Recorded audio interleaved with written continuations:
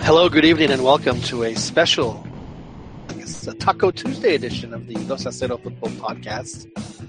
We are actually broadcasting live on Tuesday tonight because we thought it would be a good opportunity to, we'll be honest, to get a bigger audience because it's right after the Mexico-Panama friendly that was just played in Bridgeport, Illinois, just outside of Chicago, the greater Chicagoland area, won by Mexico 1-0. Goal scored by Oribe Peralta on the second half. We'll discuss this game and the previous game and the state of the team and the regime in general.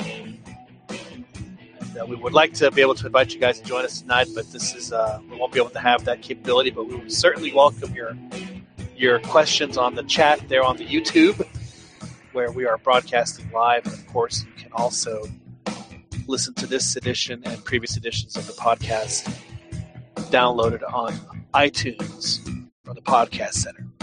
My name is John Jagu. Really appreciate you guys joining us this evening. We have a full panel with us, including some folks that were actually at the game in Chicago. So we'll get some firsthand analysis from our resident coach, Juan Uribe. He'll be joining us here shortly. But let's get right to it. Let's get to our distinguished panel of guests. First, we have in Escondido, California, we have Daniel Preciado. Daniel, how are you this evening, sir? Doing well. I know I'm on the West Coast, but I'm actually kind of sleepy. But the game, I guess, didn't help. Yeah, it was definitely ambient induced. There's no question, but we'll get into that a little bit. Good to have you on with us, Dan. Good to be over in Kyle, Texas, which is just on the other side of Travis County where I am. There's, of course, our technical director, who was not in Kyle. He's actually in Florida. But he still was able to hook everything up for us tonight, as usual. Albert El Chiquis Campa, how are you, sir? Hey, doing good. What's going on? Things are going well. Mexico won both games. I don't know if that really means anything. I think at this point you're looking to see if they can actually string passes together, which they seem to do. There was a certain player who looked to shoulders above the rest. We'll discuss that more at length here in a little bit. Let's also introduce Phoenix, Arizona, the senator, Fernando Regino. How are you, sir? I'm doing well. How about you? I'm glad to be here today. Yes, you're actually answering my question. You dodge all my questions, Senator. So thank you for that. I appreciate it. Thank you, Senator. Thank you for joining us as always. Over in South Central, we have with us. Good evening, Joel. Did you get to watch the games, Joel, or were you? No, I did, sir. I saw both halves. You saw both halves? Yes. Glad the full match. Yeah, and your immediate impression probably be the same as my immediate impression. I got flashbacks of the previous hexagonal with Mexico struggling with the bunker. Well, they're always going to do that. That's never going to change. But we'll discuss some things that were done and could be done if they have the city to pull it off.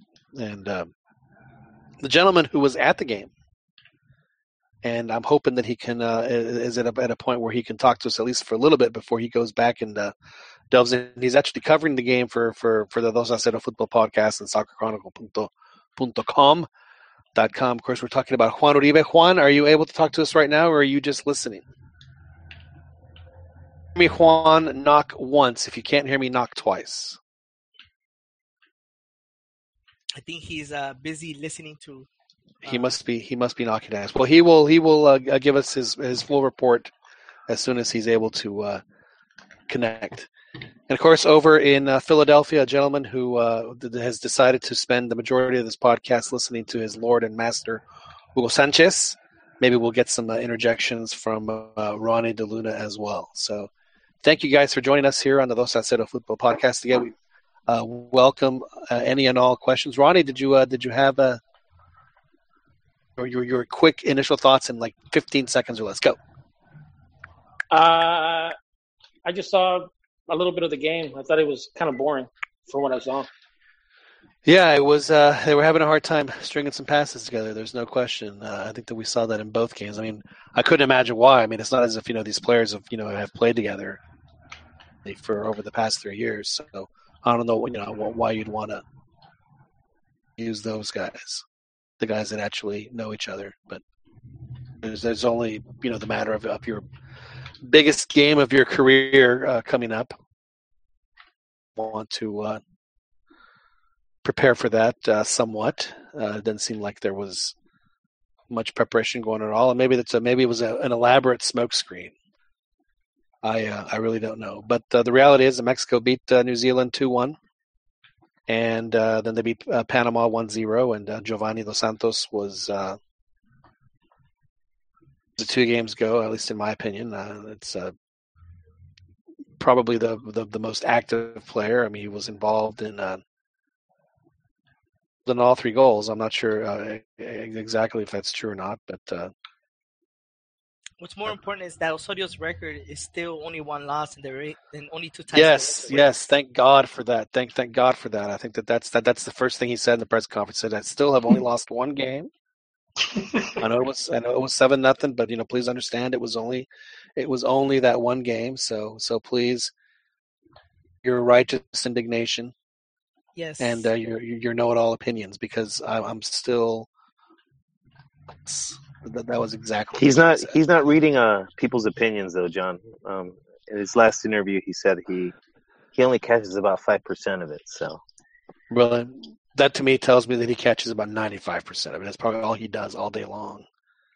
Well, if you look at his face, he looks like he's wearing it pretty hard now. That beard just makes him look like he's said F it. Well, that beard is interesting. The poor guy, he's getting Bora Milutinovic.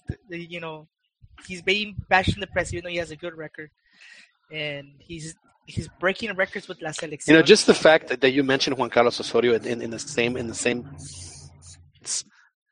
and breath as Bora Milutinovic is so insulting. Seriously. Well, he had a great record back in '98, and unfortunately, he got canned. That was '97 actually, and that was one of the most disgraceful firings of a coach who had a great record of our times. That was probably the biggest injustices, and it looks like they're laying the groundwork to do the same to Osorio. He got sacked because he tied the U.S. and Costa Rica. In Costa Rica? No, in the Azteca, he couldn't beat them. I wouldn't have sacked him, but your great record was he couldn't beat those teams, which it's unforgivable. It's unforgivable. He was already qualified to not for both games. To the World Cup. He was already qualified, and in Fernando's defense, all he needed was a tie when they played the U.S. at the Azteca. Exactly. They However, the U.S. was played a much better game. I mean, Mexico was lucky to tie because they didn't do anything to get the qualification after that. So like today, they didn't do much in the whole first half, and then the second half. You know what I liked? Bolillo had the 3-player rotaciones, and that led to Mexico's goal. That screwed them. But also on the other side, Osorio had three rotaciones as well, including the guy who drove it down the field in Chucky to make the pass to Gio and then the assist. Yeah, but did he make them before the match, before the start of the half, or during? He made it right at the half. Yeah, but it's different. You're already playing. That threw them off. Well, on Univision right now they're saying el Tri gana pero no gusta su juego. So they're already the public has spoken. It was might say fue una gris actuación, una gris actuación. That's exactly what I'm saying. They're doing the exact same thing that they did to Bora. They're laying the groundwork again. It's just, yeah, but Bora at least Bora had nothing to stand on. I mean, unfortunately, so there's no. He has to come. Unfortunately, needs better results and he needs better optics than Bora ever needed. But for right now, though, John, he needs one key victory, and I think that'll give him a little bit of breathing room. If he pulls the win off in Columbus, then not all is forgiven, but it'll go a long way. Of course, but I mean, in your heart of hearts, Dan, do you honestly think that that's what's going to happen? No, I don't. Yeah. And not because he's bad on you, just because it's just no one's been able to do it. So why should this time be any different? Now, I'm not saying I don't necessarily think they're going to lose, but you know why it's going to be different? Because we got Osorio as a coach, and he is an awesome coach who's been breaking records. I would say it only makes sense that he will break this record also. They have a better chance of winning right now, I think, because I think there's I personally think there's a clear, distinct difference in talent between the two squads. So I think that ultimately it's got a potential of giving them an edge. Well, if you watch the New Zealand and U.S. game today, New Zealand was dominating the U.S. in the second half for a large part of it, and then all of a sudden U.S. comes back and starts getting really close to it. But a lot of those guys aren't going to be playing either, though. So it's kind of like Fernando, about Osorio being a great coach. I don't think he's going to last, dude. I hate to bring it up, but the Chile game, I think it ruined everything for him. He got locker room talked that day. No, I agree. It was a pretty big setback. And yeah. I do agree with that. That was one of the worst. It would have been he got raped manageable if he lost 1-0, 2-0.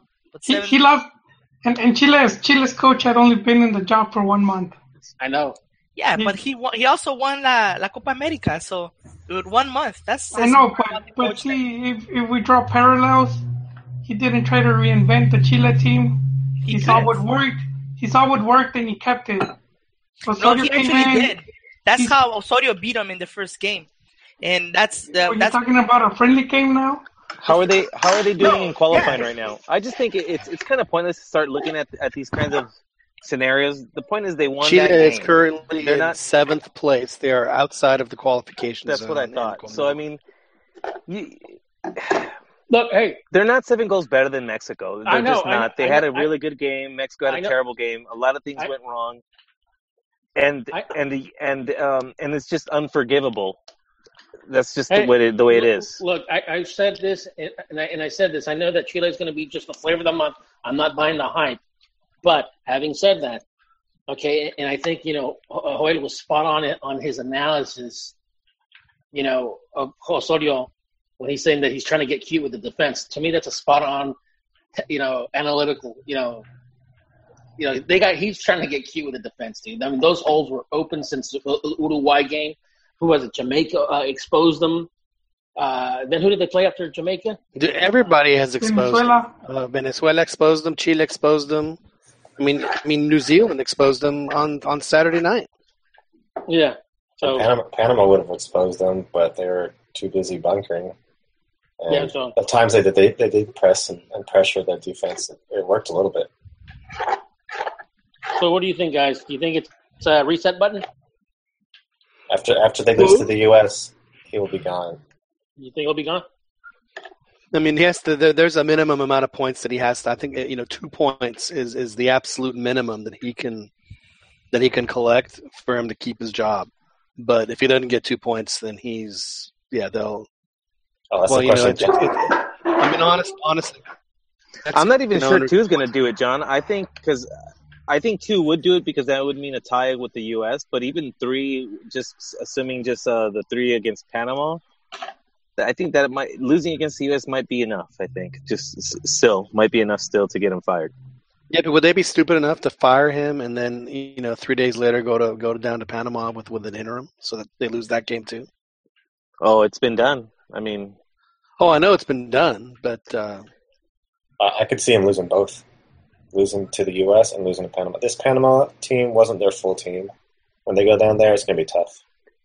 Well, I do agree that this schedule absolutely doesn't favor Osorio. It's actually probably a nightmare scenario for him. But if he can pull through, Really? So honestly, if it was a nightmare scenario, right? And this is a guy who's had a team for a year, correct? And they really haven't developed, haven't coagulated around any kind of style that he's trying to get the team to.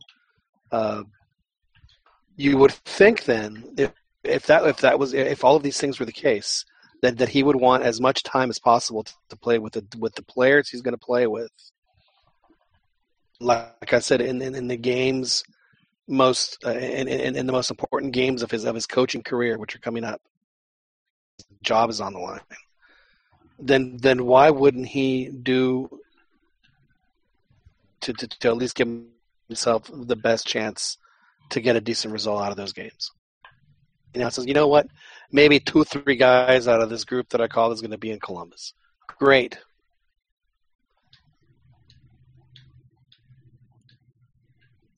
When have they actually, in friendlies in the U.S., brought the whole European teams? It's hardly ever done. They're not. Osorio. What I'm saying, look, the only teams they could play were Oceania teams or CONCACAF teams because everyone else was playing qualifiers. Asia, Africa, Europe, South America are all playing qualifiers. So this was the perfect chance. Exactly. So play. If you're forced to play in the U.S., then play them on the East. Play them in New York, on the East Coast, so that your guys from Europe don't have a 20. They just have a flight instead of a 20-hour flight.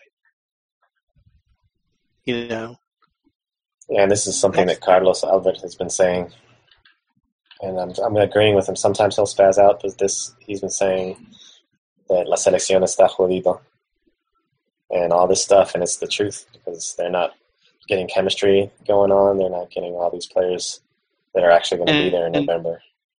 Miraculously, who were the players, at least in this game, that showed the most chemistry? Played with each other before. That was the point I was going to make, John. I don't think there's chemistry to be made. These guys they're going to either play well or they're not. I understand that we could guess and speculate as to why they're not playing like a cohesive unit, but these guys know each other. I don't think an extra friendly against Panama or New Zealand is going to make a whole hell of a difference. Yeah, but I understand. But they obviously haven't figured out the, whatever his coaching philosophy is, or whatever style of play that he feels gives them. And you know what? Just that's the on style the play players. that he wants. And ultimately, it's still on Osorio because he picked those players that didn't get his system. But that's the reason why he's trying them out. He tried 60 players. So I'm hoping, then, like you said, this is going to be like a final. But is it even a style though? Like I keep hearing him talk, and it just says he's going at each game differently, completely differently and it seems like his focus is really just revolves around lining up his team to counter what the other team wants to do. Yeah, I think he gets too specific. Like he'll identify a player on the opposing team and say, "Oh, he excels at this, so we need Yasser Corona to guard him." And this other player over there, he's left-footed, so we need to move Chucky on the right or left. And that's why all these changes occur.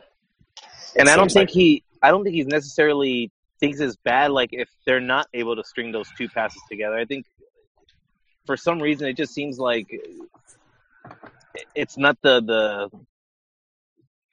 priority for him to play pretty or to look. And honestly, teams like Panama, you're not gonna play pretty, man. Those teams are gonna bunker. They're gonna pressure you even desde la salida. But they look poor against New Zealand too, though. Well, that's also a bunker team. That's what these 2 opponents to me was perfect. But you know what? You have to. I'm sorry, but if you're going to qualify out of this region, you have to learn.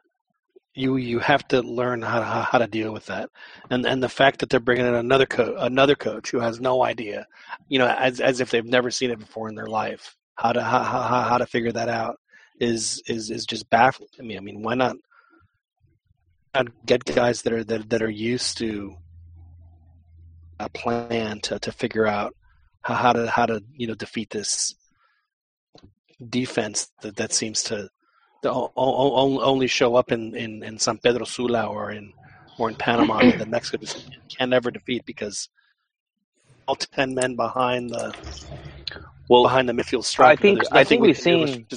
I do think that he's waiting for the individual talent, I think, to break the bunker.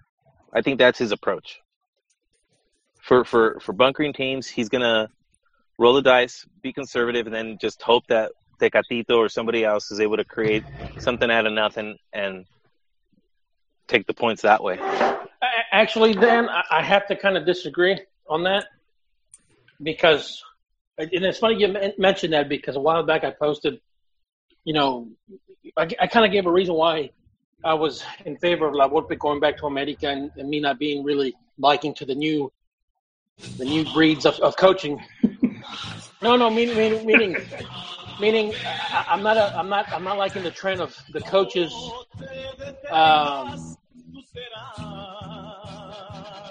relying more on systems as opposed to on players. Spit it out, man. Spit it out, dude. And for me, Osorio is all about the system and not necessarily the players. At least that's the impression that I have of him. That he relies it on the system, and so your basis of comparison is like Mr. System. Well, it's, and I said it before. I mean, mi sistema de fútbol no cabe un 10, entonces por eso no voy a llevar el tema al mundial.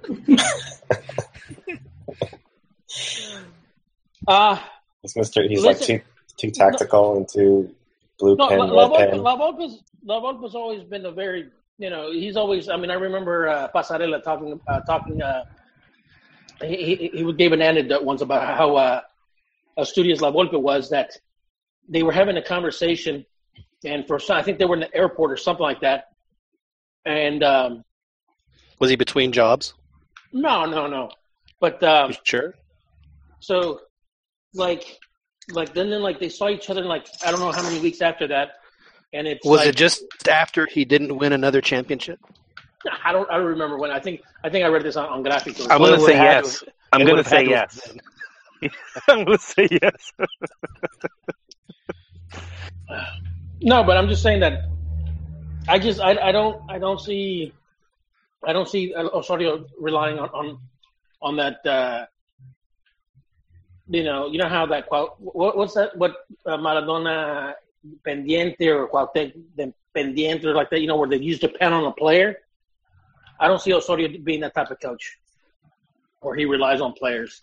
Well, here's the thing, and the reason I'm going back at games like against Honduras, the qualifier against Honduras, where they weren't really creating many chances at all. He puts in Tecatito, I think, in the second half, and then he gets an amazing goal or whatever, and it just seems like on a lot of the games, like it seemed like, especially in that game, his focus was, he didn't want to be vulnerable on set pieces. He wanted to make sure that they were set up well and disciplined, and so that they don't give up any chances. And then he throws in Tecatito, and the guy just literally single-handedly gets the goal. And it just seems like where if Mexico has that ability, and I think he sees that he's got a couple players that can do that for him, he might. At least I think in some of the games it looks like he has relied on that. Maybe not in all of them, but in some of them it looks like he's like, all right, I got this ace right here in my pocket, and I'm just going to break it out when I'm ready. If the team is struggling. He also relies on players, like if Yasser Corona's in and they make a mistake, he'll say, well, it wasn't the team or it wasn't the tactics or it wasn't the setup, it was an individual mistake. So he'll rely on the players as excuses for letting a goal get scored or for screwing up. Yeah, any coach that uses the players and excuses is just a bad coach. I'm sorry, but he's done it plenty of times. Specifically with Yasser. Well, I think that that there's a long, I would tell Osorio to get in line for coaches that blame Yasser Corona for losses, but that's not really sure why he's been called up. But okay, so overall in these two games, Osorio said that there were maybe 2 or 3 guys that are going to be able to enough to play or to even be called up in Columbus. I'm pretty sure I know who one of them is. Who were the other 2? Oribe.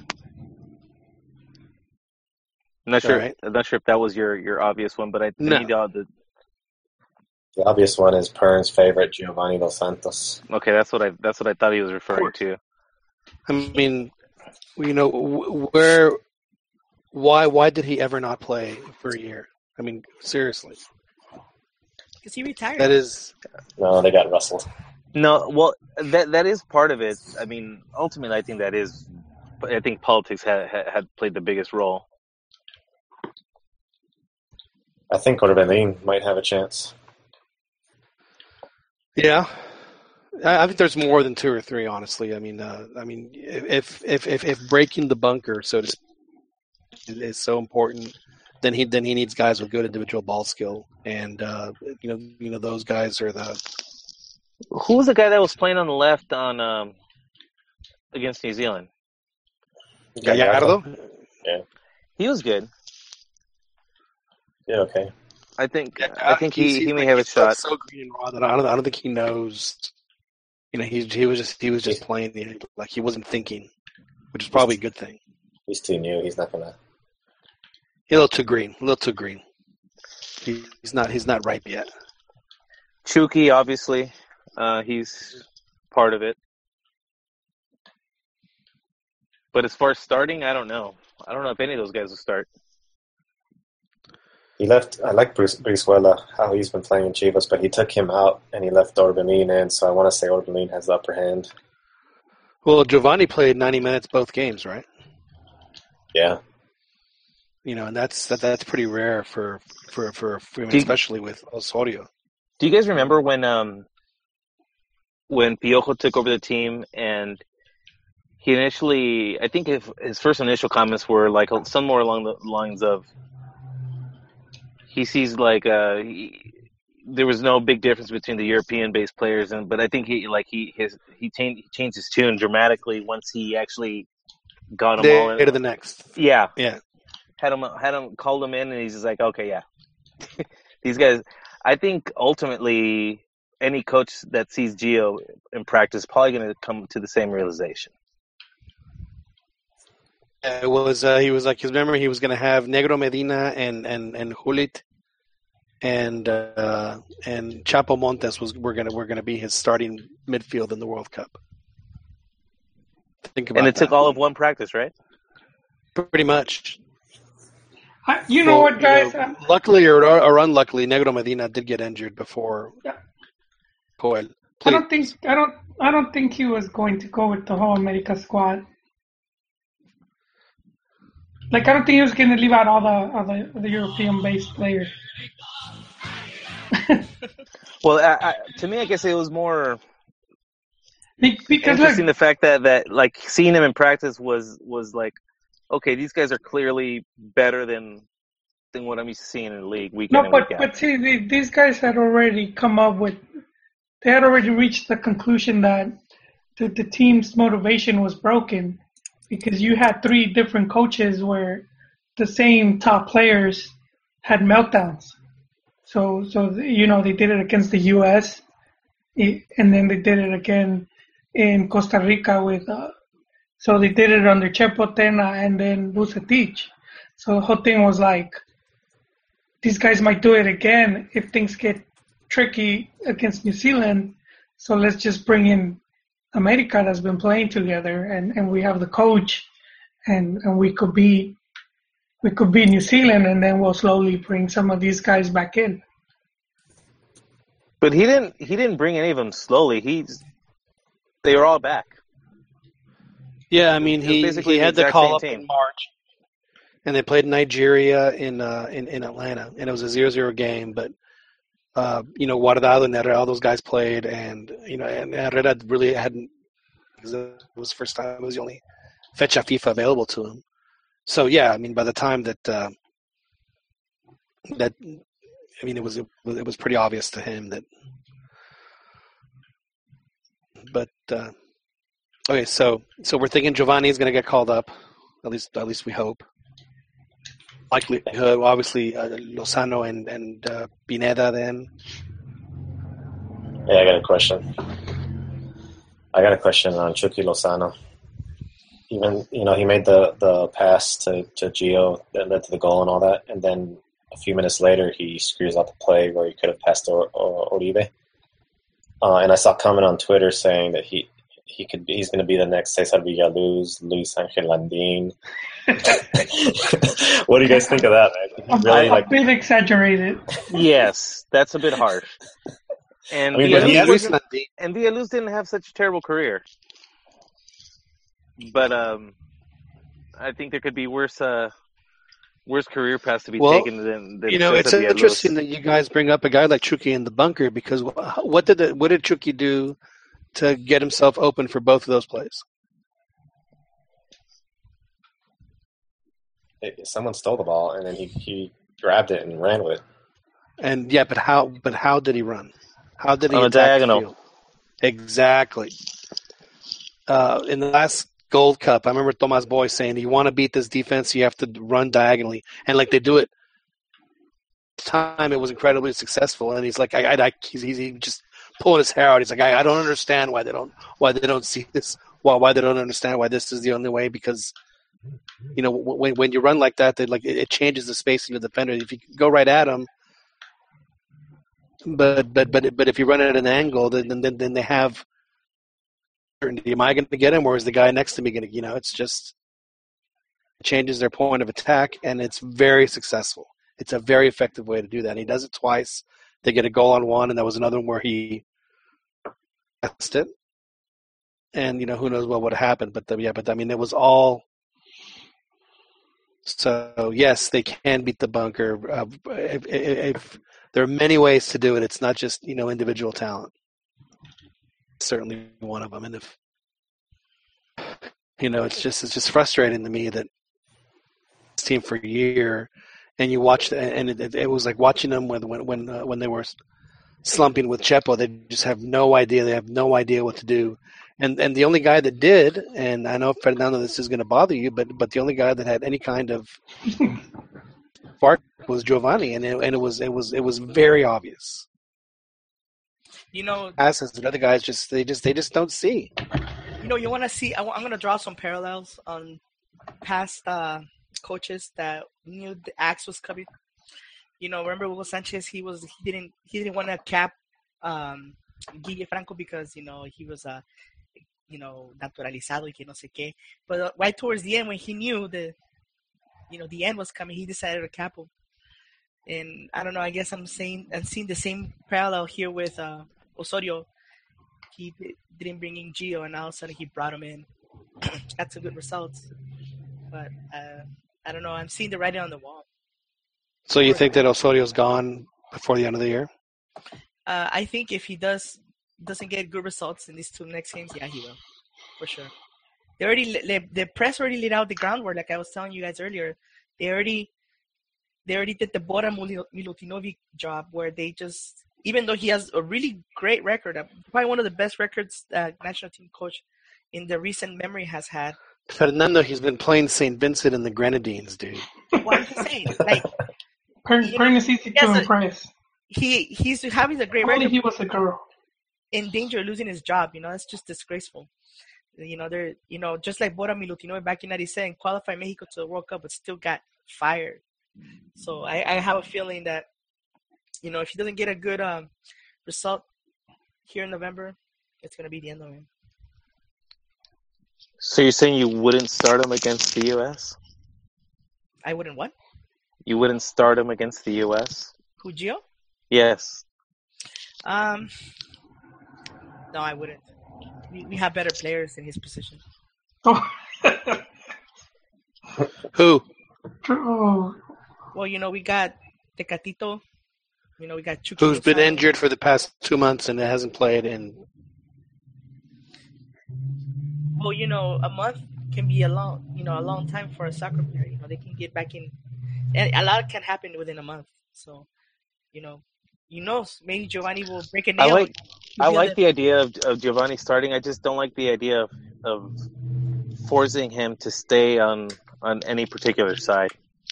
I like just letting him just go wherever he wants, even if it's up to the midfield to help bring the ball up, or wherever he wants to go. I just think what's that?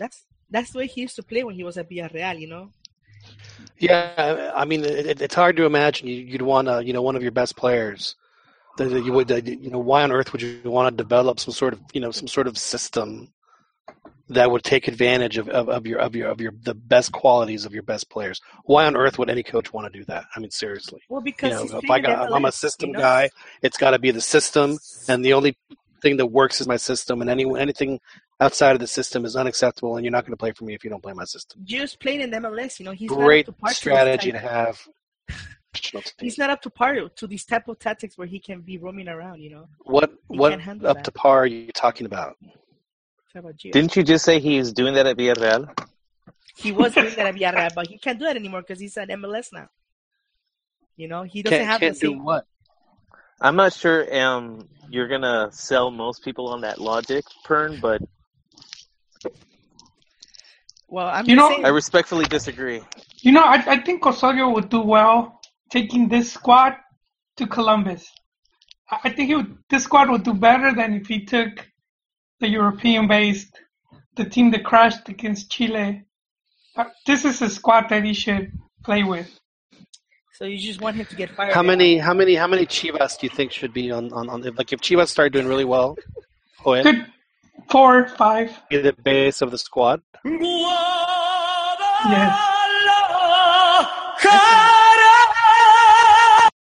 You have to play that song longer.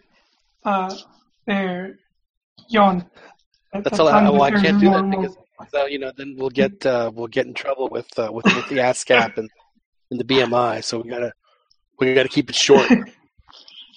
But no, he could take at least 4 of them. But I think this squad is a bit more hungry, and I think they would play more balls out. I feel the Euro squad, they already lost. They lost trust in Osorio. He lost that team already. He should just go with this one that played the last 2 games. I honestly feel they would do a better job. What about in the press conference when Osorio said that the thing that he saw improvement in the Mexican player is their combativeness? Yeah, see, that's what I mean. He's not getting it with the other squad. I guarantee it. They're fighting now. They're So are they complacent? These guys want to win a spot in the team. That's how it was with Piojo when he brought in the quote-unquote America squad for New Zealand. I mean, let's be honest. Let's be honest about the whole America thing. Do you think New Zealand was thrilled when they saw who they were playing in the playoff? I mean, don't you think New Zealand would have much rather have played an El Salvador or an Honduras, a Panama, instead of Mexico, because they knew they were going to get throttled. I mean, Piojo could have sent Dorados and they would have won 5-0. That's, as Raúl Orbañano says, esa es la realidad. It's just he didn't. Now Piojo did those guys a favor because he's like, I'm not going to have you guys travel halfway across the world twice to play a game that I know we're going to win. So I'll just take these guys. Don't even worry about it. It was still a ballsy move though. Well, it was really the right against conventional things. He needed guys with familiarity, and there was because it was what Javier Aguirre did when he came in 2001. What team is playing the best? Oh, Cruz Azul and Pachuca. As many Cruz Azul guys as I can. Team, and I'll sprinkle in some guys here and there. I sprinkled in Borghetti and Cabrito, and that was the team. Everyone else were cementeros. So, I mean, if it's just, I don't have the confidence that bringing on, Chicharito's going to come and Herrera's going to come and all these guys are going to come. Yeah, it's I think that those guys aren't necessarily not hungry. I just big fans of the coach. I think they'd also benefit from some competition. They would, just like anybody does. But I mean, honestly, go ahead and call him up, and don't start him. Play somebody else. But he's not going to start him anyway because he has that stupid rotación. I mean, the team that plays in Columbus is going to be different than the team that plays in Panama. I mean, that's insane. True. That's absolutely insane. That's revolutionary. That's just the new way that football is played. It's only going to be revolutionary if he wins the World Cup. Yeah, if he wins the World Cup, then you know what? I'll be like, you know what? You were right, man. Well, this is going to change things. Judgment until then, right? And he failed to win the Copa America with. And if it was a total jacked up system, like John was saying right now, I believe. If he goes to the World Cup, if he makes it that far, he doesn't get fired. And wins. It's a big if, yeah. Okay, I understand. Yeah, his system sucks. It was proven that it was horrible. It was failure. But right now, you guys are already making an assumption that it's terrible when it's like you said, going by your parameter that you set, it has not been proven. Well, no. And actually, what I was going to say is that what I think most of us agreed on was when he first got hired a year ago is that, some of the tests that we was going to have, the first one was Honduras, which ended up not being as much of a test to most of us, I guess. That's so ridiculous. I'm just trying and to. And then he let him off the hook. I'm trying to let him off the hook 6 months later, or however long it was. Yeah, I'm just trying to give a recap of the next round of everybody's kind of like opinion, like as it happened, and then the next test was going to be the Copa America, and so for me, in my opinion, he's 1 for 2 of his tests. This next one, I think, should determine whether he should continue or not. But and I do think that the way the media is constantly bashing him and like basically wanting him to leave. Yes. I kind of feel that they should have just had. I wish they would have just done it immediately after the game, and then we could have just moved on, let him move on because. No, the thing is I don't think this is have fair this much to him. power over who decides to stay and who decides to leave. That's ridiculous. Are you serious? When the team is owned by a media company and you think that they don't have power? No, I'm saying it's ridiculous that they have so much power. I know they have the power. I know they have the power, but they shouldn't. That's the thing. The media shouldn't be the ones dictating who's the one who's going to leave or stay. It should be by results. And right now, Osorio has a great record right now. I would agree with you. Despite the competition aside, the record itself is good, and there's really no warranted reason to be fired. That's the whole thing. Good and terrible. He was brought in to improve on what we already had built. And that record is a huge improvement, right? But that's what every coach has been brought in for. Wait, hold on. His biggest tournament was the Copa America. Up to date. Yeah, so if you kind of demonstrate, what you bring to the table, that was the tournament, and he looked bad in every game.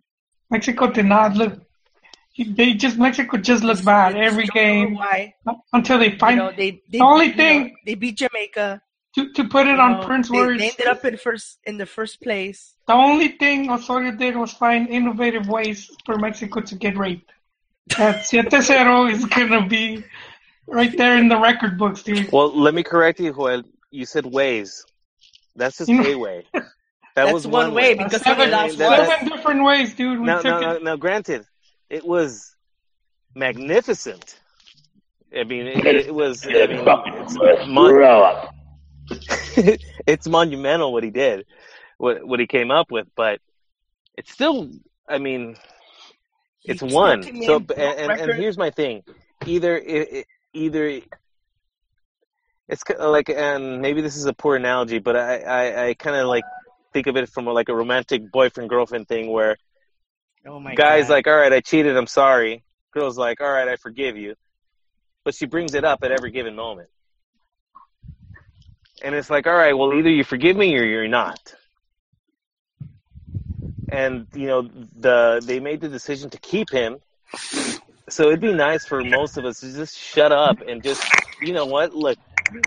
But it's just every game. It's nauseating how much they complain about the rotaciones and this and that. It's like, dude, these are broken records. These are broken records, man. It's like, you know what? The federation made the decision to keep him. Let's just shut up and let the games play out. Let him hang himself on his own accord. He doesn't need our help. Yeah. So say we. What's up, man? Hey, so say we let Pern have his desire, and the press is not influencing. If Osorio loses these next two games, how hard? Without looking at the schedule and all that. How hard is it that Mexico still qualifies past the Hex? They still qualify because they have like three, I believe, 3 games that are at home straight in a row. Well, they have 5 games at home and they have 5 games on the road. Yeah. So the first 2 games are on the road. So out of the 8 remaining games, 5 of them would be at home. In fact, out of the first 3 out of 4 games are actually on the road. This is literally the hardest part of the Hex.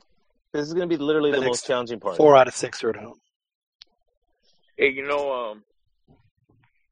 I guess I overheard some gossip there in the press conference. Juan? Oh, he's got gossip, dude. What flavor? What flavor was the Kool-Aid, Juan? Oh, hang on. I don't have sirenas, but I do have. Hang on. Buscando 3 patas al pinche gato que no tiene. That's the best as I can do. All right, guys. So can I give you my honest review of the game? Wait, gossip. Please, yeah, you were. Juan Uribe has joined us, ladies and gentlemen. He was in Pinche Joel, Bridgeport. I want the cheese first. first. The game, man. Yeah, give me the cheese man. Okay, priorities.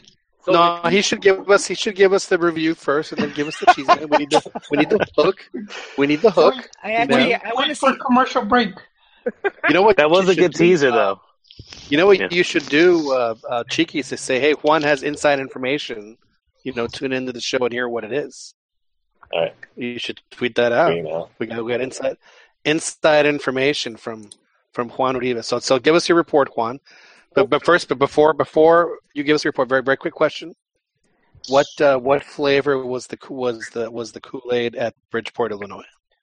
No. There was no Kool-Aid here. There's no Kool-Aid. Okay. No, he didn't drink the Kool-Aid. All right, fire away. Give us your review. You know what though? There was lemonade, and I think there's some kind of unsweetened tea and water. So me and tea, unsweetened tea, I just don't do that. Well, here's after watching this team play here live and seeing what he's asking these players to do or what they're doing on the field, there's just they're not able to establish any kind of passing rhythm, and that's definitely making these players look bad. What is he asking the players to do that is so difficult for them to conceptualize and then perform it?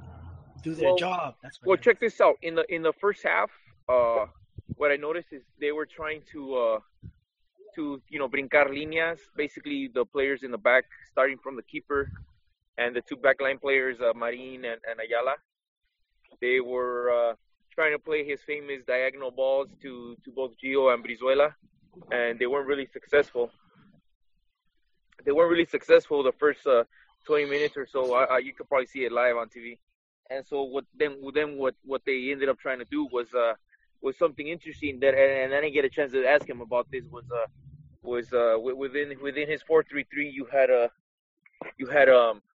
on the right flank you had Pineda, Gio, and Jordan Silva, and they were basically rotating positions. And so you had some kind of link there, which is within the 4-3-3. That's something that is known that you can do, and so it was just interesting to see it develop, and that started creating danger, and it was creating spaces for them on the right, which they weren't able to take advantage. And then on the left, something similar was happening between Aldrete, Brizuela, and Guti. And so I think that's why Brizuela was able to create the danger. You notice the last 10 minutes maybe you started seeing Brizuela start to attacking more down the left and creating and basically unbalancing the Panamanian defense. So going into halftime, the left flank is really operating well, and then guess what he does coming out,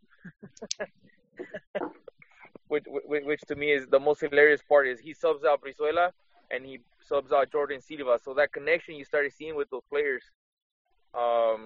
it pretty much disappeared, and so he brought in Chucky. He moved Gio to the left. So even though he only brought on 2 players, he really did like 3 changes, and that's really. That I think within a soccer team, you're giving a team whatever they're building. You just tear it apart when you introduce 3 changes total. And I'm not sure what exactly he's trying to set. What exactly he was trying to get working with that. Because then towards the end of the second half, he introduced Gallardo. He moved Gio to center mid. He took out Pineda, and then he put Chucky on the left hand, on the left wing. But it worked though, man. It worked because the subs ended up scoring a goal.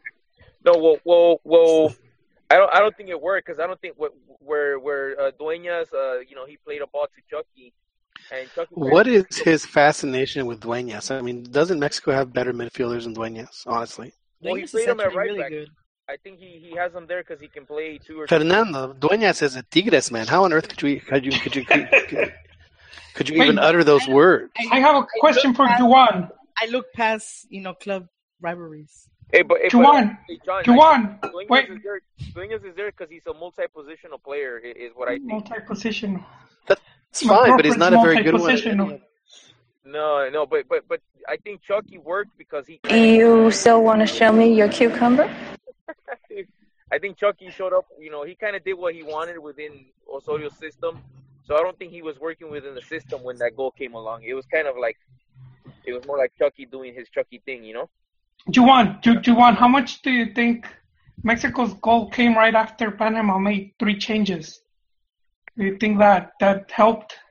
I think that definitely hurt Panama. That definitely helped Mexico. I mean, anytime you introduce 3 changes, look, this happens all across the U.S. Within youth soccer, and you see coaches that don't know that they kind of just introduce changes for the hell of it, to give people playing time, and that kind of. Although say because I've heard how they say if you make a cambio during a free kick or a corner kick, you could hurt your team right there. Well, yeah, the kind of the saying goes. Is you don't want to do a sub during a corner or any type of situation where you're defending. Like you want to wait till a goal kick usually is or some kind of throw in is usually where you want to do it. Well, a goal kick's like ideal, I think, because you set up the team right before they put the chant. Yeah, which is alive and kicking. So is Pern is the PVA and those guys are going to take a little later. We'll get to it a little later. Now, Juan, before we move on, however. What was the cheese man?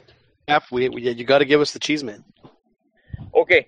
So, dude, there's 2 cheese men. You guys probably aren't surprised by them, but I was surprised to hear them confirmed. The first one was, I think this individual, I don't know who he is, but he looked like Baños.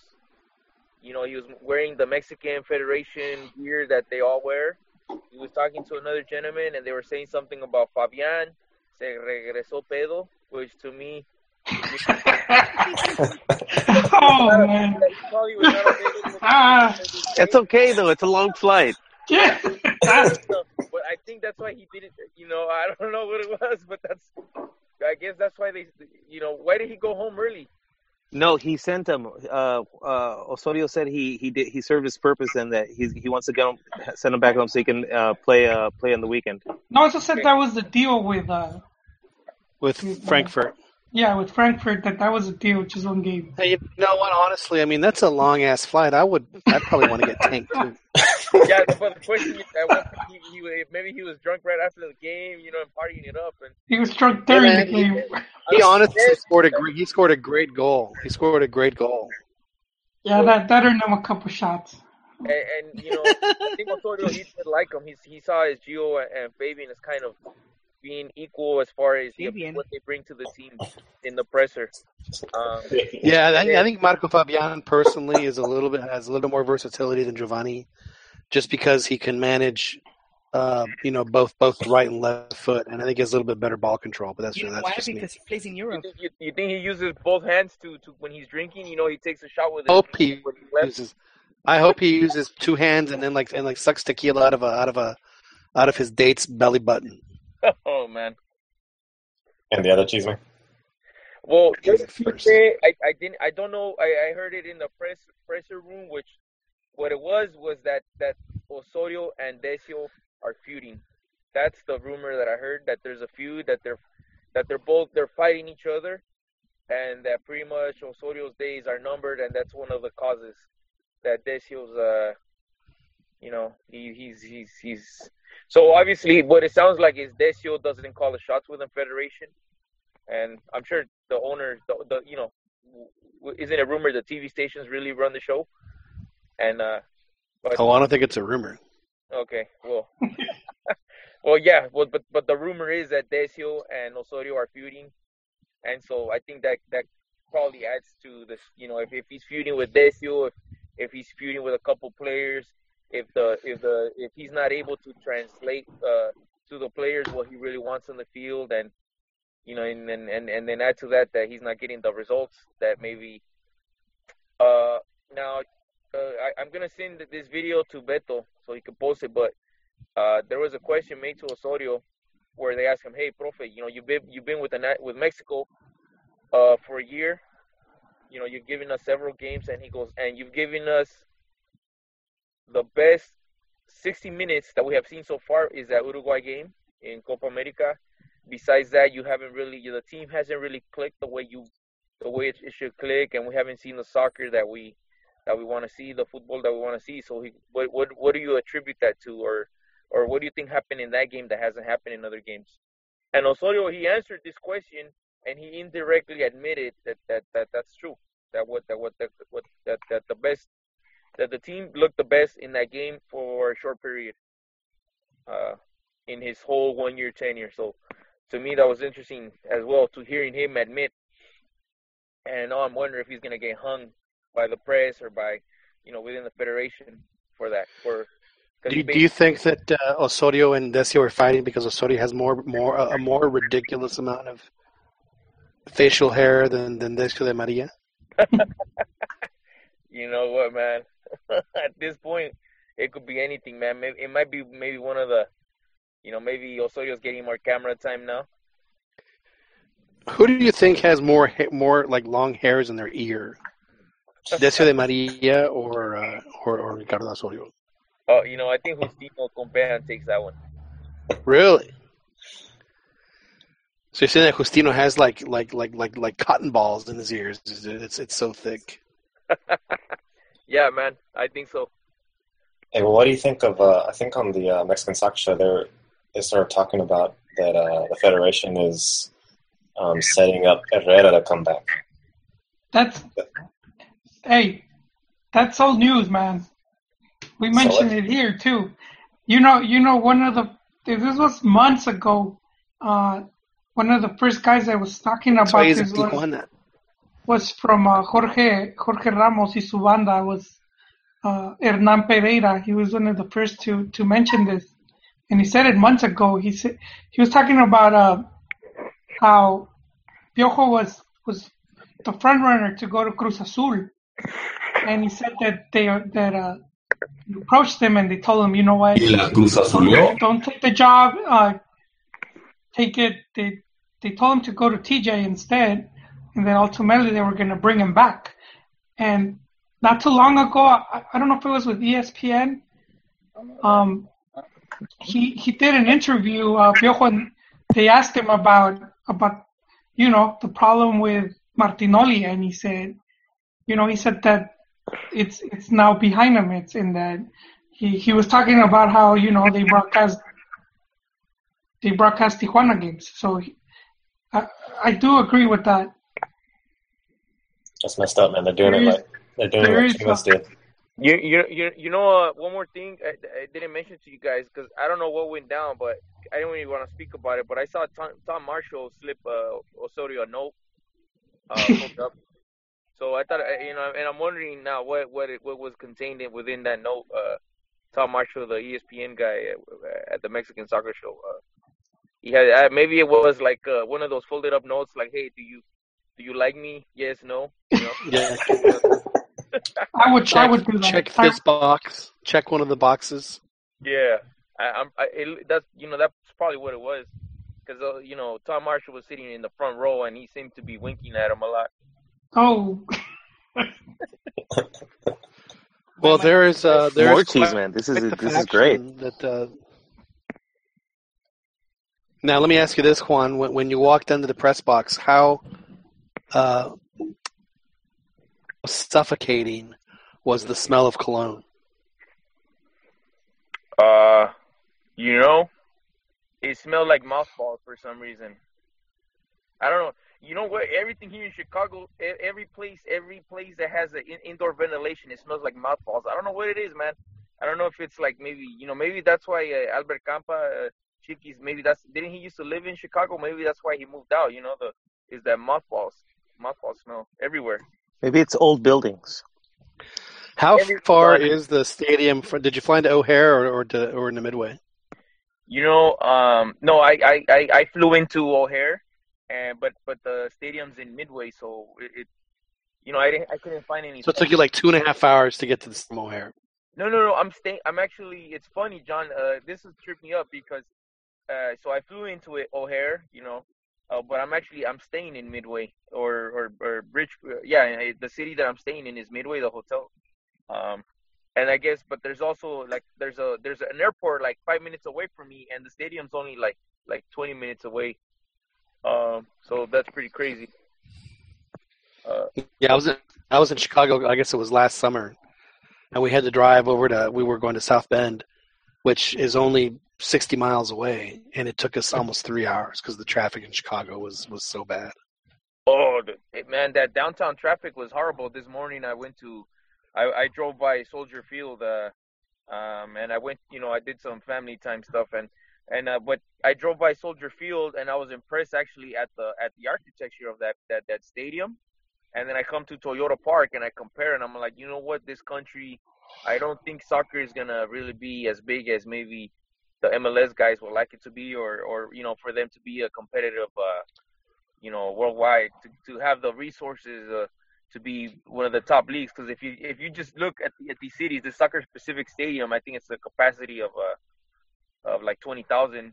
They didn't tell us the capacity, but I don't think it's that big. And you look at Soldier Field, the capacity in that one's like 80,000 or something like that. Yeah, Soldier Field has like 70 or so.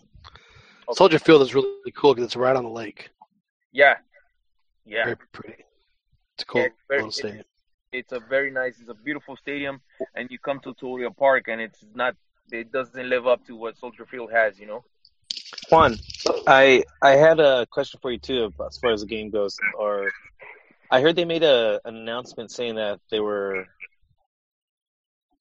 prohibiting the use of certain words. Oh, well, yeah. Did you see anybody get kicked out? No, I didn't see. You know what? I didn't pay attention to that. I don't think anybody got kicked out, but there's no way they're gonna kick out the whole stadium,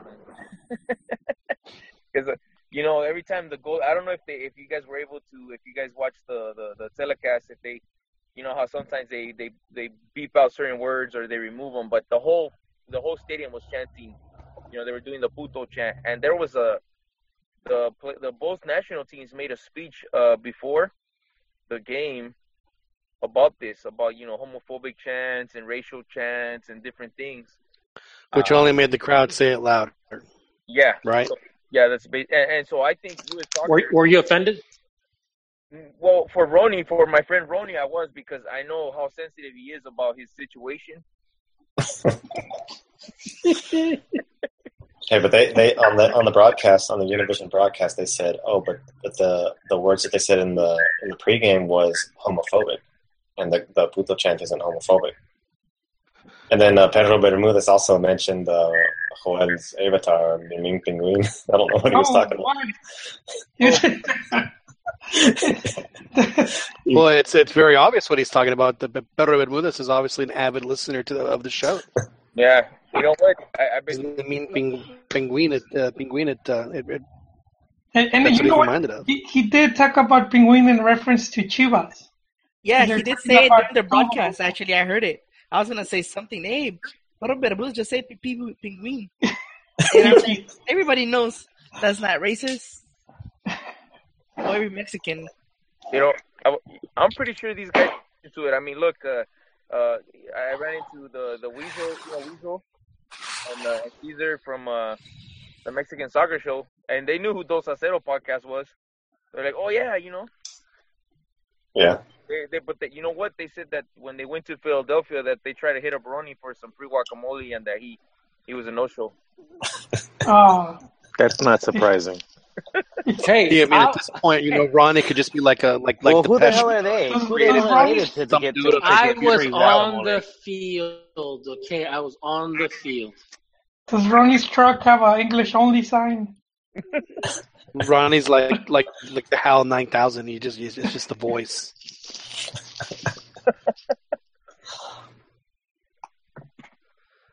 See, for you young listeners, that was a reference to 2001: The Space Odyssey. For you, don't know. Young whippersnappers. So this whole puto chant thing, the FMF last week appealed the sanctions that FIFA has levied onto them. There's a protocol, obviously, like, okay, the first offense is this. I think they're on the out of like the 5 lists, the 5 things you can't do. They're like on number 3. It's going to be a matter of time before that they're going to get sanctioned to playing in front of an empty stadium. What are they? Or be banned from playing in a stadium. What are they trying to argue that they? What's their argument? Their argument is that it's not a homophobic chant. Yeah. It doesn't necessarily mean which, frankly, that may be so. But the problem is that it doesn't matter what they think. It's what FIFA thinks. No, John. Now you have to explain that the gist of their argument, if the summary was, look, putos, los gays no son putos. Puto, el que le vaya a la América. That's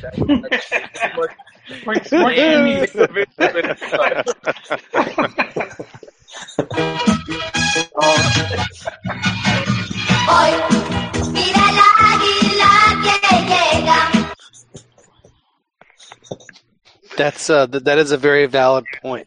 That was brilliant. Is that the FMF knows that they have a better chance of winning the appeal than to actually stopping the people from yelling.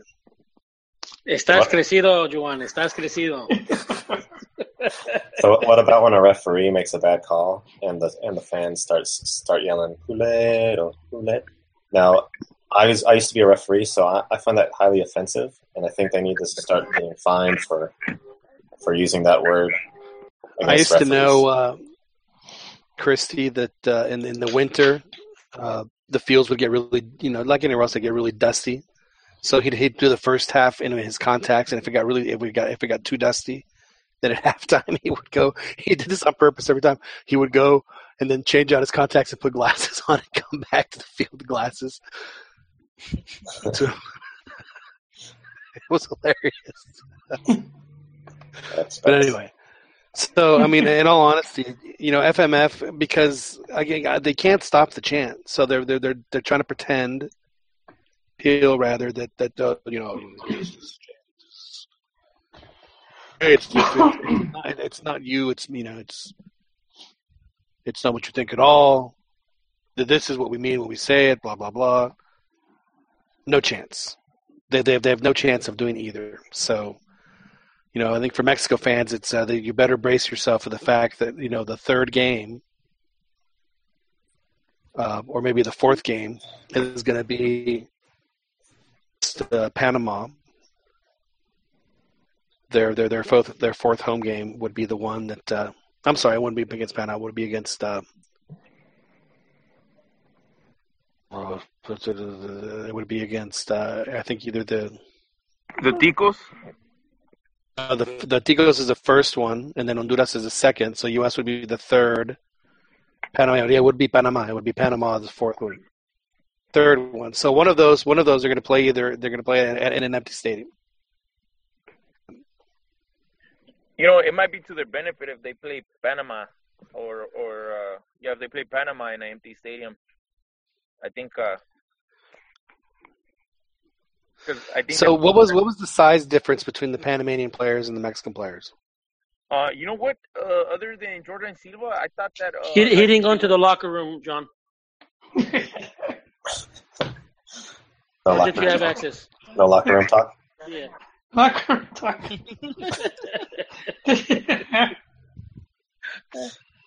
Did you not cover Bolillo Gomez's press conference, Juan? I guess I. Mixta? No, I didn't go to Zona Mixta. I went to the press conference room, and I only saw Osorio's for some reason. I think they might have had a different room for Bolillo. Did he recognize you? Who, Osorio? Yeah. No, but you know what? No. I almost got a question in Israel. The press officer, Israel, he looked at me and he's all like, you know what, dude, we're done. Like, you would have been next, but we're done. And I was like, What were you gonna ask, Juan? Well, actually, I wanted to ask Osorio why he subbed out Brizuela. What did he see? Actually, Weasel from the Mexican Soccer Show, he was very cool. He gave me some pointers on how to frame my question so that it was I got a good response. And so I had a game plan going in that I just wanted to find out what it was with Brizuela and with Jordan Silva that he saw that they needed to be subbed out because from what I saw going towards the halftime, those players, especially Brizuela, he was creating danger. He was sitting in crosses. I mean, you saw that shot that I think it was Gio that smashed it on the goalie's face, or was that in the second half? No, that was Giovanni. Yeah, right. In the first half. It was their only shot on goal in the first half. Yeah, 42 minutes in. Yeah, and I think there was another cross that maybe Cepillo didn't get to. So I wanted to find out. I wanted to find out that, and then I wanted to ask him because I've read in circles that since 2013, what Mexico has really struggled with is bringing the ball out of the back under control to find a midfielder to link the defense and the forwards. So I wanted to ask him, one, if he shared that opinion or did he see it the same way, and two, how specifically was he trying to solve that, or was it personnel, or was it like that long diagonal to start opening space in midfield? Is that because I didn't get to ask my question, but that was my question for him.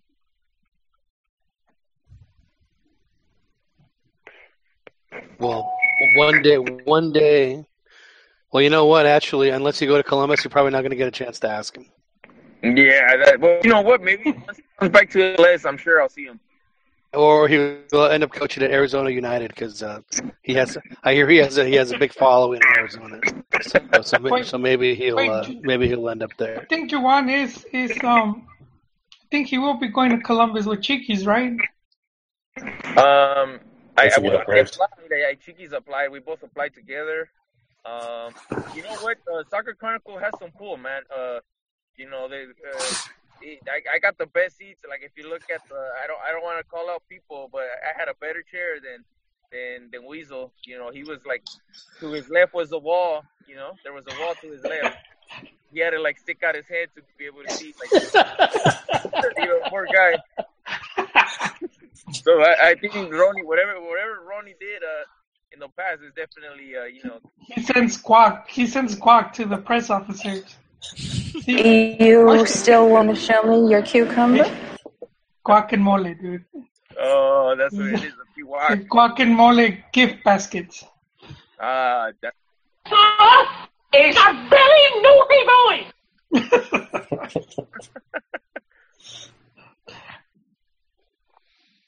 So ultimately, Juan, your experience then with the press, did you get all googly when you saw Fernando Schwartz, or is that just me? Yeah, I think that's just you, man. I didn't even notice that guy. Isn't he like that's Dr. Schwartz, right? I didn't see him, dude. I don't know. Maybe he's kind of a short person, right? So No, he's pretty big. Fernando Schwartz? No, he's very short. There you go again, Chiquis. Oh, I thought you meant. He's like a hobbit, isn't he? The hobbitsis. Yeah, he's not that small, but he is. It's not Man Crush Mondays, Chiquis. Yeah. I thought you meant the other guy that was on. Stop it with the locker room talk, Chiquis. I thought you meant the other guy that was on Domingo, whatever it's called, with the senadoras. No, he's the one that Tim Howard got mad at for speaking Spanish during the Gold Cup final. Fernando Fiore. Fiore, yeah. Oh, that guy got mad at that dude's big. Mad at me during the World Cup. Ooh. Yeah, I think that's kind of harshly. I feel bad about that. Fiore doesn't go to the locker rooms, does he? He's just like a studio guy. Yeah, he's now on Fox. Well, they hang around like also that other player. You'll see them around like in the mix zone or in the press conference. Like Fiore I've seen, and then what's that other guy? Rodolfo, your buddy Rodolfo Landeros. No, not him, but a player. He's a player. He's a former player. I forget his name. Campos. So are there any new social media phenomena that we should be aware of? Chiquis, since you follow the players diligently. I posted a couple of Man Crush Monday picks earlier this week. Well, I just got this tweet from Juwan's best friend Tom. It says Juan Carlos Osorio confirming that Imanol Ibarrondo will be working with the national team. He's a type of mental coach. That was from last week. Yes, they asked him. They asked him about this guy. Yeah. No, it's today, right? I know, but that was they said that from last week. No, but is confirming. This confirming, way. Put it in the presser. They asked him, "Hey, is this a challenge with the Mexican player that they're mentally, they need like some kind of mental coach or motivator?" I'm not exactly. I didn't exactly catch the full what this guy's full role is, but he just said, "Look, this is for any athlete. Any athlete, they have a team. They have a team of people that work with him. They got nutritionists, they got personal trainers, they got coach. So yeah, we're gonna bring in a coach for this particular type of situation, which I think is like a mental motivational thing. Instead of sending the players to Colombia, they're bringing Colombia to the players. I mean, did it work for Cuba? Really? Hey, this just confirms to me what we said earlier, that the European-based players have lost faith in Osorio. I don't know, man. It could be that. That's right, dude. I don't know if you were connected online. I said this team to me would do better. The team that played today and the one that played against New Zealand. To me, if I'm Osorio, I take that squad to Columbus. But who do you think he's going to take? The one that you just saw play. No. Okay, so that's who you want him to take. Who is he really going to take, I guess is my... Oh, no, yeah, we all know who he has to take because of, obviously, the sponsor, all the sponsors. Right, because how many commercials are they going to shoot before the game? That defense doesn't impress, though, today. Marin and Ayala. Well, does it ever impress? That's the problem. You know what? Marin wasn't bad coming out of the back with the ball at his feet. I'm guessing that's why he's there. Ayala, his service, his the long balls that he tried to serve up. I thought it was, he was probably one of the worst parts of the team with that. And then I think Marin, mentally, some decisions he made, I think they could have been a lot better. So, yeah, I agree with Chiquis. Like, they were half good and it's like 50-50. With them, it's like coin toss. They're going to either make a big brain fart that hurts the team or do their job. Or maybe that's too much. Too much of a risk.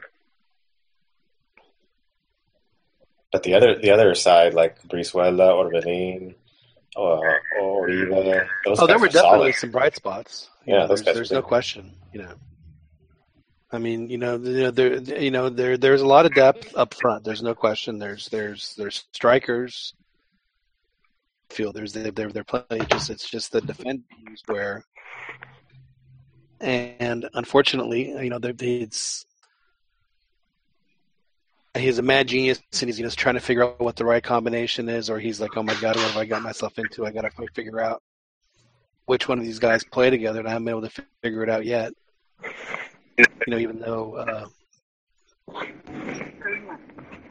it's again, I think everyone is agreement here that to be points in Columbus in order for him to keep his job, and if rumors that we heard these are extra official, there were not anything that were confirmed. There were just whispers that were heard there at the Toyota Center when maybe when someone was walking to get their fifth glass of free lemonade, and they might have overheard something. So let's that in mind. Let's keep that in mind. So before we wrap it up here, and I think that we've been on for about an hour or so it's a good spot for us to close up the shop very quickly for our listeners. I'm sure dying to know, and of course you could chat with us if you like. We do have someone who says that Brizuela was more effective in the final third. That's from Christian Castro. He's absolutely right. Brizuela was indeed more effective there than some of the other players. But Osorio survived November. I will ask Dan first. Does Osorio survive after November? I don't think he will.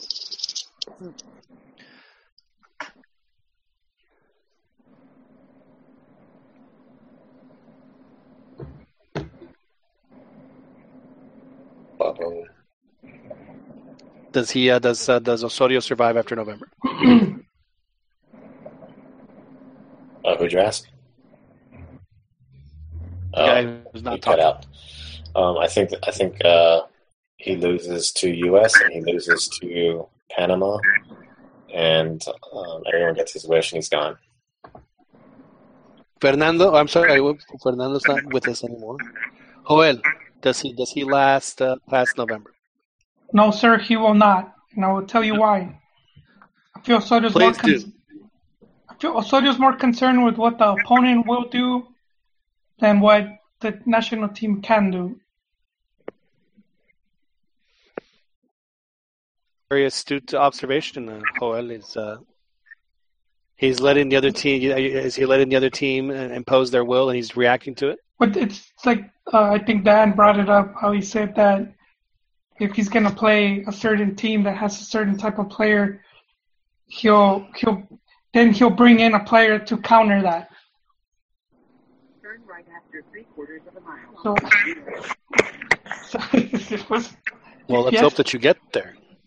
So I wanted to bring up this quote from Wooden. So from John Wooden, and he said, "We had no control over the many possible variations an opponent might use in the game. We did have total control over preparing to execute our game." So I think this is where Osorio fails. He doesn't, he should concentrate more on El Tri and the players he has. Turn right after 1/4 of a mile. That's a very well. I mean, anytime we can bring John Wooden quotes into this, it's and then for any coach not to follow any of that stuff is unfortunate. All the reading that the guys No, you're right, John. The pyramid of success. Exactly, his pyramid of success. The guy never talked about winning. He never talked about winning. It was just like, in fact, all his players even say that. It was never like, oh, you got to win. No, it was like you had to. It was everything. Like the preparation, the practicing. That's all he was about. Who, John Wooden? I mean, his his philosophy, his coaching philosophy.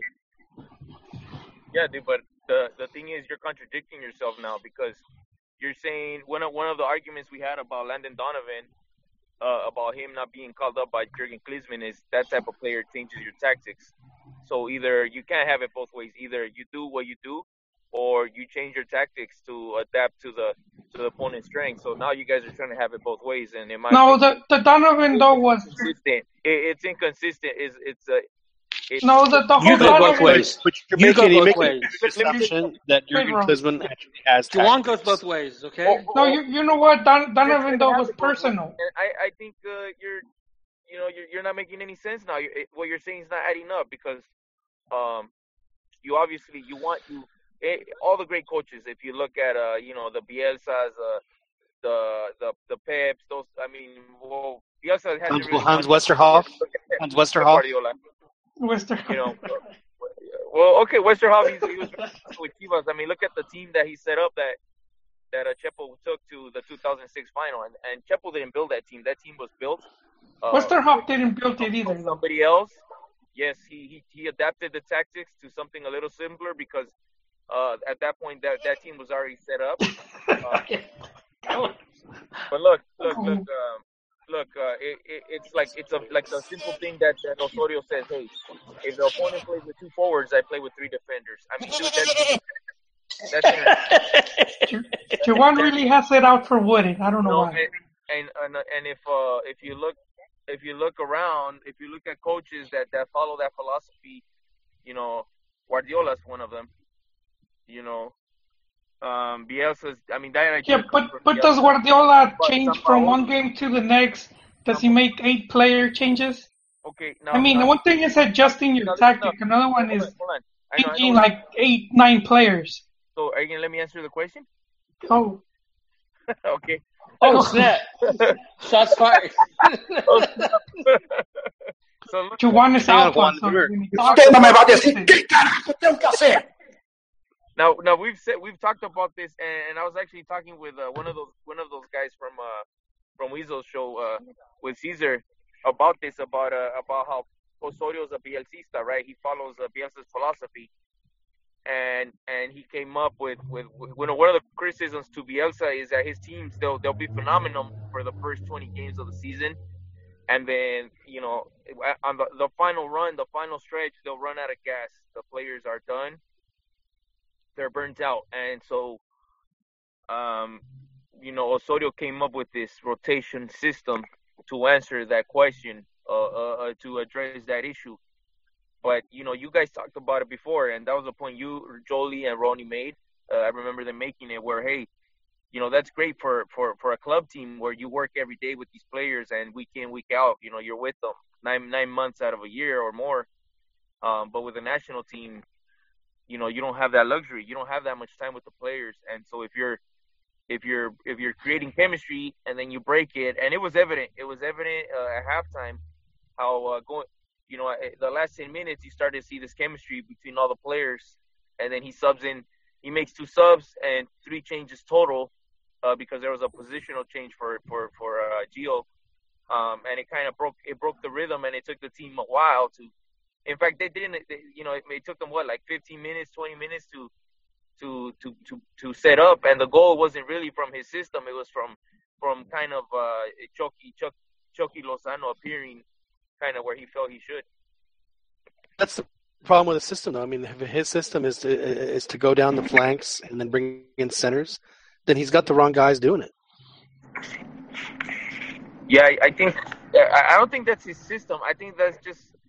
What he's trying to do is play diagonal balls and they would play the diagonal balls and they would win the secondary balls.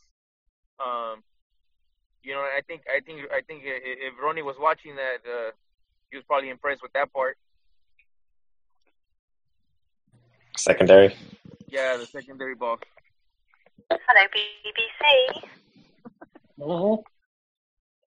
You heard that? Damn right. So Juan, do you believe that Osorio will be around after November? Look, man. To be honest, I think I've now come to the realization after watching his team play that he's in over his head, and if you look at his press conference, I think the first few they were jovial, he was full of energy, and now the guy looks like, like he's deflated, like he's got no energy, like he looks acabado. He looks like a very sad person right now. And in the beginning he looked very enthusiastic. He's all like, yeah, we're gonna go in there and we're gonna win Virginia. What's that speech that Dr. Dean or Howard Dean gave? So do you think that when they introduce him, when they play music, they shouldn't play like the Liga MX theme? They should just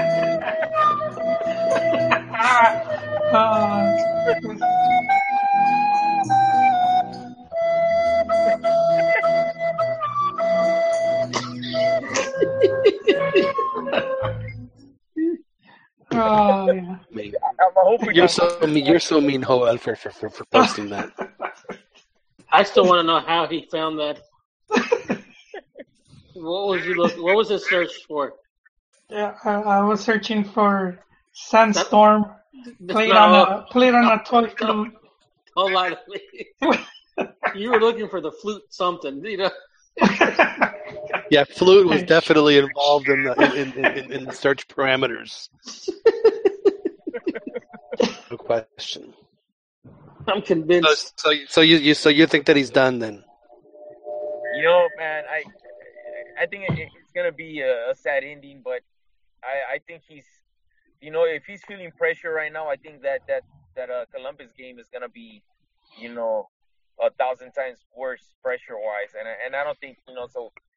I mean, it doesn't get any easier for him or for the team. Even though going into Columbus, I mean, they're not really expected to win, but he's kind of being given the rope, right? Because the two away games, one from one on the Atlantic Ocean, the other one all the way. Oh, Juan, while you're on the calendar on, Mexico having to start with 2 away games, and I was listening to an interview with Bolillo Gomez, and he said that Honduras, they have a good calendar, but he said that it was meant for Canada. He said that he said that they got lucky that they ended up qualifying. Oh, that Canada would have gotten that calendar? Yeah, and they tried to press him on the issue, but he didn't want to go more into it. But he said that wasn't meant for them because, that plays a big role in qualifying campaign. It's very important. And the calendar, what opponents you get, and in what order. I think that influences a lot. Well, can you imagine remember when Vasco 2.0, when Mexico played Costa Rica, I tore them a new one, and then I think then Honduras played them, and it was kind of, and they, by that point Costa Rica was done. But it was Mexico, because going into that, Costa Rica was I think in first place, and Mexico was in fourth. And then after that, after that game, all the positions flipped, and then suddenly, Costa Rica was in trouble, even though they had been on top pretty much the whole way through. And remind the listeners again, who was the hero of that game? It was Cuauhtemoc Blanco, running from box to box, dude. Yeah, for in a play where he didn't touch the ball. Yeah, no, well he gave the first pass. He scored a goal and had 2 amazing assists. I mean, Giovanni had a great game, no doubt, but the hero was Cuauhtemoc, man. I mean, come on, you had a 70-year-old guy running from box to box. That's amazing. Yeah, I can't even do that. I get to the halfway mark and that's it too. Hey, you know what? I watched that game with Dan though. I don't know if he remembers. We were at that place. With the big soccer crew. I think he told that time, but he was supposed to go. So, Ronnie, to wrap it up here, you fast November? Nah. And No. so then, and then Miguel becomes the coach again? He was put on probation for a year, and then he comes back. That's a tough one. I don't know. I mean, they usually go with the team with the coach who's leading the league. That's been their MO for years. I know. At one point, La Volpe, Mesa, obviously Chepo had a, he was like the flavor of the month at the time. Was a defending champion, yeah. Yeah. So same thing. I don't know. I think they're going to go with I think they're going to try to go with an international coach. To be honest. Again? Almeida. What? Almeida. I think so. You think they'll go with Almeida? Yeah. If the international coach, if you just mean by like foreign coach, it'll be Tuca. I don't think he wants it anymore. Yeah, knowing that he's only going to do it for a year or whatever it is, I think he'll be all over it. But I do think it's going to be Piojo. In all honesty, I mean, I'd love for it to be Tuca. Sure, it's going to be Piojo. I mean, he wouldn't be the first coach to get the national team again. La Puente, La Puente had the national team once, didn't do too well, and got it back, and he did well. Boras had it twice. Vasco Aguirre's had it twice. Twice, yeah. How many times Nacho Treyes had it? I'm sure he's had it more than a few times. Yeah, Nacho Treyes, Cárdenas, So yeah.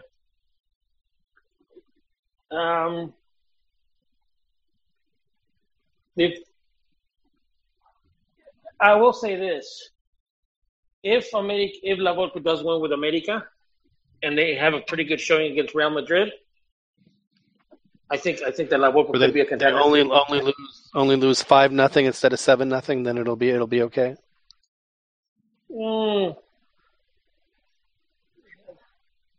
No, I think if you meet up with Real Madrid, honestly, I'll be honest. The last two times that America went to the World Club Championship, and it actually, and if you think about it, it's the same thing this time. This because in 2005, 2006, Carrillo's the one that won the coach, won the league. I'm sorry, it was a different coach because the one that took him was Stena, and then who was it? Matosas, and then it was Piojo, Turco, Matosas. So it's like it would be the same thing this time because the last guy that won the league was Turco, and I'm sorry, Ambriz won the CONCACAF champions. And rather than him going, it's going to be La Volpe coaching at the World Cup. I think you just put everybody to sleep. Yeah. Because point being is that if La Volpe can manage not to lose by the exorbitant amount that they've lost to the European teams in the past, then he might have a chance. Well, no, it was just that one blowout. I think Mexicans are easy to impress. If La Volpe could lose to Real Madrid looking good, they're going to want him back. Because a lot of people talk about La Volpe now, like some of the games. We lost to Argentina at the World Cup. We lost against Germany. Game where we only had one shot on goal. Yeah, but the team looked good, so that was good enough. So, I mean, if we lose, it's almost like the white man can't jump when he's telling what Woody's telling Wesley Snipes, you'd rather look good and lose than look bad and win, or something along those lines. That's Mexico fans. I understand. Well, like all of y'all, I do think, and this was something that I thought even last year when they hired the guy, but I just didn't think that he would last the year, and it's going to be pretty. He loses and struggles in Panama after that, then he'll be done. And if the extra official information we heard this evening is correct, then it looks like it's already been ordained. So it's unfortunate for him. Unfortunate for Mexico.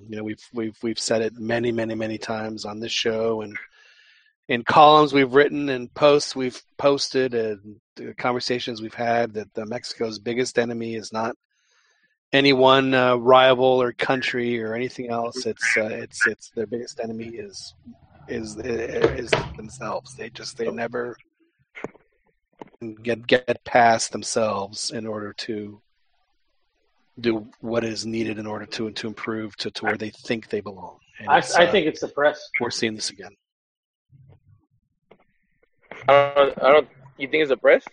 Yep. Dude, but I don't know, man. I'm not. I used to think that, but after watching this team play, watching Osorio, I think it's him, because there's things there's things that the team does, and then he stops them from doing it, and I don't know, man. I think the guy, he's overthinking it, man. To me, the biggest problem, at least in my experiences with the Federation, is to put really serious people in charge of very serious positions, and so then they have success. When they don't, so I mean, you can't have a coach go from being an assistant to the head of the national team. You can't have a guy whose previous job in the Federation was glorified travel agent be his boss. So it is the worst. It is just a very unfortunate good old boy network.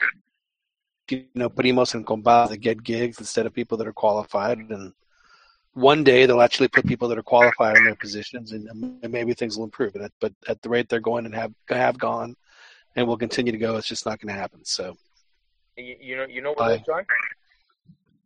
You know something, John? Something I noticed. What's that?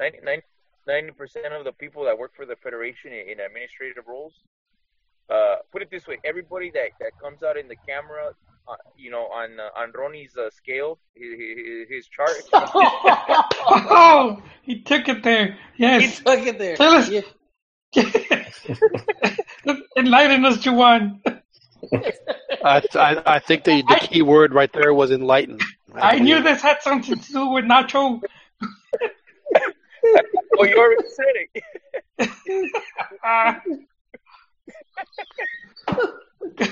It's not my chart. All right. It's not my chart. It's not my chart. How long did it take you to make it, Ronnie? We need to get Christian Elbow. Get his results in. His results are in. So wait, everyone was a certain tone. You noticed there, Juan. Oh. Juan, was it the country club crowd? Is that what you're saying? It's why Almeida's so popular. His golden locks. Yeah. Did they all have solidarity melenas like Almeida?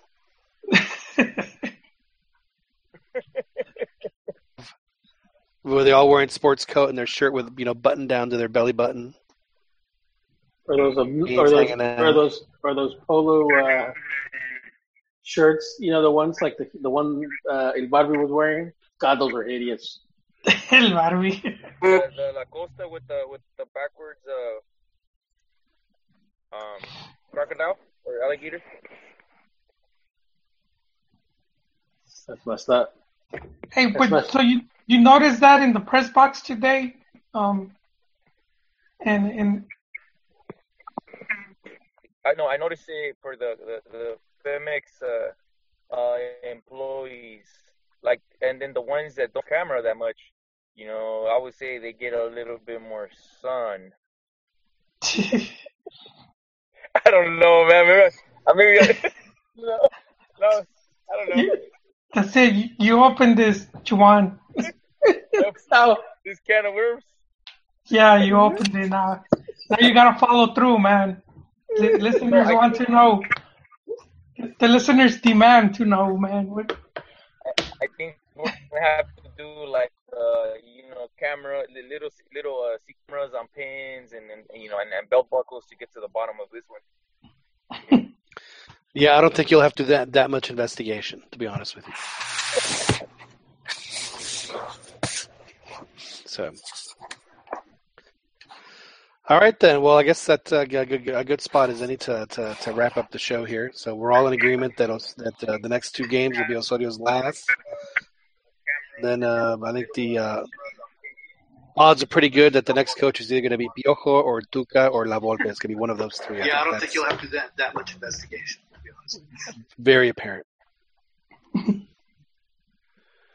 All right, gentlemen. Well, thank you guys for joining us. And again, thanks everyone for listening on this special edition of the Zero Futbol Podcast. I'm glad to have our full crew with us tonight, at least for at some point during the show.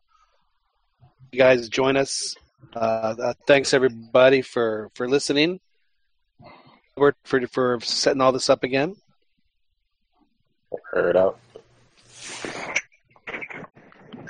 Joel, enjoy the rest of your evening. Hope you don't have to go to work anytime soon. Actually, I do. I leave like in 20 minutes.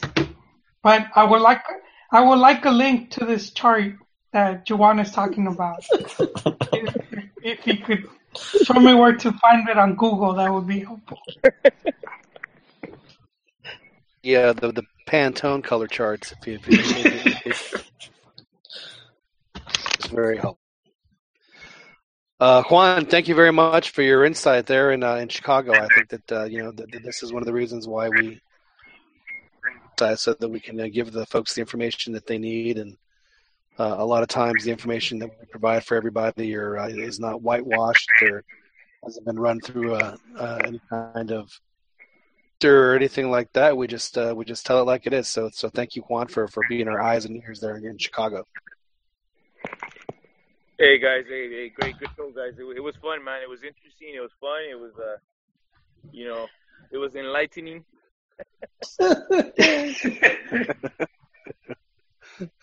Indeed, it was.